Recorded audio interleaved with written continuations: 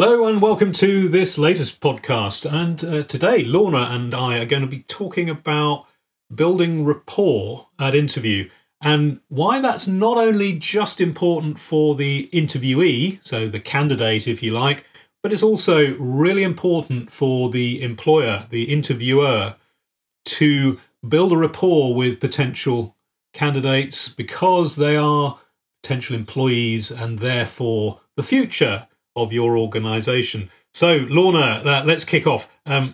What is building rapport? What do we think that is exactly, I guess? I suppose when you're talking about in an interview scenario, then you're looking at how the interviewer and the interviewee can get an initial sort of connection so that the interview can run smoothly and that the interviewee can perform at their best because the interviewer has made them feel relaxed and at ease about the environment and what's going to happen during the interview. Some interviews are off the cuff and you have to just perform at your best without knowing what's going to come, and some are pre-planned with various people or various activities or exercises that they need to do. So it's really important for the interviewer to be able to do a proper analysis of that interviewee by making them feel relaxed and at ease from the very beginning of the actual interview, which could be simply taking the time at the beginning of the interview to offer them a drink, explain the process. It could also be that the interviewer takes a little bit of time to tell them a little bit about themselves. How did they join the company? That's a great point. And do you remember there's someone that I used to work for that we've discussed before who was very good at interviewing people, and he used to start the first 5 minutes explaining about the company, but also his own relationship with the company and, why he thought it was great to work there and so on. That gives the interviewee, the candidate, a little bit of time to relax. And of course, there's, I often say to candidates and employer companies that, this principle of the two-way street, that it's an interview should be a conversation. It shouldn't be an interrogation. It should be a conversation where, both parties have the, really have the potential to walk away. You could look at it from that point of view. So therefore, you don't want them to walk away, do you? No, you want absolutely. them to engage. You're, as a candidate, you're going into that interview because, one, you're interested in the job opportunity in the company, but you're also wanting to make a really good first impression. This is the first time you'll have met this person, potentially. So you want to make a good first impression and you want to be able to sell yourself and sell yourself in the best light. But equally, you also want the interviewer to sell the role and the company to you, because like you say, it is a two-way street. Just because they've offered you an interview doesn't mean to say that you're actually going to take the opportunity if they were to offer it to you. And I think it's really important that the interviewer remembers that it's not all just about what the candidate can bring, it's what they can also bring to the table as well. Yeah, absolutely. And I think, and then looking at it from the other perspective, equally, and obviously this is focused on a lot in terms of advice that's given to candidates. It's about them building rapport with the interviewer, or maybe there's two interviewers. So it's about demonstrating enthusiasm. It's about, being friendly.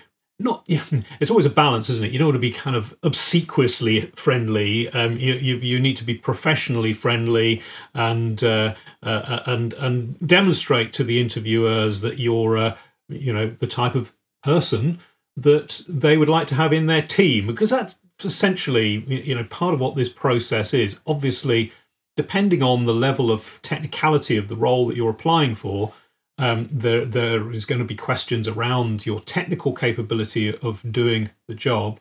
But the building rapport piece is really about the people that are engaged in this process being able to see whether they can work together, whether they can actually fit within the culture of the organisation. And again, that two-way street, it's not just, we'll interrogate this candidate and find out whether or not they're good enough for us. It's also that the candidate is looking at the potential employer and saying, are these people that I could actually see myself working with and enjoy working with? Because let's face it, we spend most of our waking hours actually at work. And so therefore you want to make sure that you're enjoying it, don't you? So let's think about let's just contrast this a bit, because there's a bit of philosophical stuff behind this. Some of the listeners may have seen or listened to a podcast I did with Lucinda Carney, who is a HR expert and also a chartered psychologist. And we were talking about the psychological contract. And the psychological contract is basically the unwritten piece of the employer-employee relationship. And she was talking about, this is so important that this is looked at properly in the modern context. So if we contrast that with how things used to be, perhaps in the 80s or the 90s, and that, permeates right into interviews, because it's really, really important that this psychological contract is thought about, because, as we've already touched on, Lorna, as we were already saying, the candidate has the ability to say, actually, I'm looking at a number of different jobs, and thank you very much, and I'll walk away from that. Well, I think it comes. What's your? Well, I was going to say, I think a part of that psychological contract is about the interviewer being prepared for that interview. There's an expectation that's a great point. Yeah, there's an expectation that the candidate comes with the research done, they've looked at the website, they've presented their CV, a whole host of things that the interviewee is expected to do prior to arriving at that interview door. But there is an expectation that the interviewer should do the same, and they should arrive on time, and they should prepare, have had an opportunity to look at the candidate's CV in advance of the interview, because we've seen it before. We've worked with enough clients over the years and enough candidates over the years that provide us with feedback where the candidate will say, well, the interviewer hadn't even read my CV before they sat down to meet with me.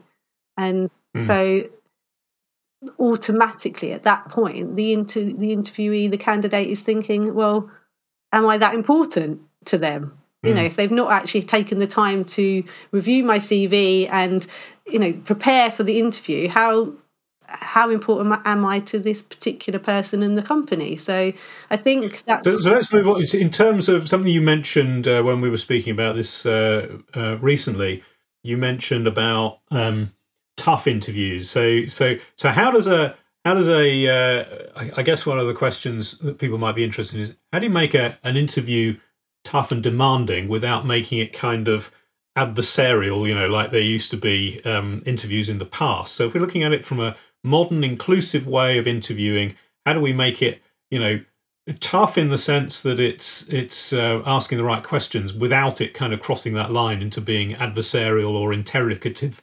Interrogative, is that a word? Yes, it is. I think it is. Well, I suppose it's okay to have a tough interview, because the company is trying to establish if you are the right person for the role and the right fit for the company. And in some interviews, they might be quite technical roles, so they need to do a certain level of investigatory, steps within the interview to find out if you are somebody that's going to have the right skill set. So it's okay to ask the candidate to do a presentation or do some data analysis or whatever it might be for you to do a proper assessment. But I think in order for the interview process to run smoothly and to get the best out of the candidate, telling the candidate what to expect in advance is really key, because it helps them to put their mind at rest. It helps them to work out what they're going to be expected to do and when. They might be asked to do a presentation that they prepare for in advance of the interview. They might be asked to do a presentation during the interview with no prep. They prep it in the interview at that time. So, but if the candidate knows what the steps are of the interview, what the process is, then they're going to be better prepared and more relaxed and therefore perform at their best. I think it's when you have interviews that ask ridiculous questions that really have no benefit to finding out anything about that individual, because, we've had it before where candidates have been asked to sell this, I don't know, pen to an alien or whatever it might be, or what animal would you be if you had to choose to be an animal? What would you be? How does that benefit? I think you wrote an article, didn't you, Nigel, about those types of questions and the sort of person, what sort of person. Crazy psychotic questions. Yes, yeah. It was actually I wrote the article having read another article I think it might have been even something like Psychology Today, which demonstrated that interviewers who favour these kind of crazy questions are actually psychotic. So if you don't want to be, if you're anybody who's doing interviewing here who's listening to this, apologies. But if you use those kind of questions, I'll give you a few examples. So Lorna went, well, what type of animal would you be?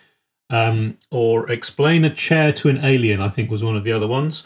If you use those type of questions, then apparently there's a high likelihood that you show psychotic tendencies in other areas. Now, you might use those questions because someone told you it was a good idea, so therefore you're not necessarily having psychotic problems. But apparently that is often a correlation between people who use those questions and their general attitude to life. So if you don't want to be seen as a psychotic company, then it's probably best not to actually use those type of questions. Ask questions which are related to the role, and sure, ask tough questions. Ask about things that you really need to understand about the person's background. They may need to explain those things to you in order to give you reassurance. So asking difficult questions where the person feels under a certain amount of pressure is absolutely fine, because it demonstrates how they can answer those. Where it crosses the line, in my opinion, is where interviewers are kind of firing questions at an individual to try and put them under some kind of pressure. It doesn't actually, in my opinion, prove anything at all. This does not necessarily demonstrate how somebody behaves under pressure, because the interview is an extraordinarily unusual level of pressure.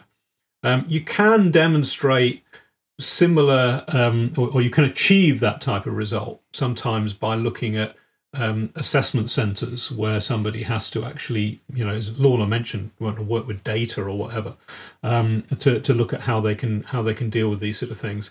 But just firing interrogative questions at people, one after the other, which destroys any opportunity for rapport and destroys the ability to actually see the real person. Yeah, and I think we've seen it before where we've had examples where a candidate has said that they were asked a question about a very specific page within the company website, and why didn't they know the answer to the question related to that very specific thing, which that hasn't really achieved. All that's told you is that the candidate may have not read the company website in depth and remembered every word on it. How does that help you to make a assessment? As if somebody is expected to learn every single page of a website. Much better to ask them, about what they understood of the company, and what they thought the main mission and purpose of the company was. And questions that they might have come up with about their readings, rather than kind of directly coming up with a question that's just going to basically put them on the back foot, and it could sway the success of that interview because the person's feeling like, oh, I didn't know the answer to that. So there's ways of finding out information from a candidate that doesn't need to be adversarial or strange. Absolutely. So if we've got interviewers listening, Lorna, what would you say first few things that come to your mind in terms of making their interview better, more progressive, and building that rapport so the person goes away thinking really positive things about the company? What would you say the main couple of things that tips that you'd give them? I would say, as an interviewer, then don't be late. You're asking the candidate to be on time, so please be on time. Have done your preparation, so I've read the candidate CV and kind of know what questions you want to ask. Let the interview flow, but actually know what the key questions it is that you want to ask the candidate, so that you're taking away something from the interview, and then if you choose to bring that candidate back, the interviews can be progressive. Yeah, absolutely, and consistent. And what Lorna means by progressive there is that you're not asking the same questions at the second interview as you are at the first. So you get a really, we've talked about some of the things not to do. These are some of the really positive things that you can be doing to make sure that you're assessing people well. And I think from the candidate point of view, just to finish off here, I think from a candidate point of view, build rapport, be enthusiastic, do your research. If you've done your research, then it is literally a two-way street. So almost everything that Lorna's just mentioned there is exactly the same for the candidates as well. And if both parties realise this, then there's actually going to be a really positive outcome for both. So that's the end of our 15 minutes. We try to keep these mini podcasts of 15 minutes. So, Lorna, thanks again for your thoughts. Hope everyone who's listening has enjoyed that and might benefit from it, whether you are an interviewer or an interviewee. Thank you very much. Thank you.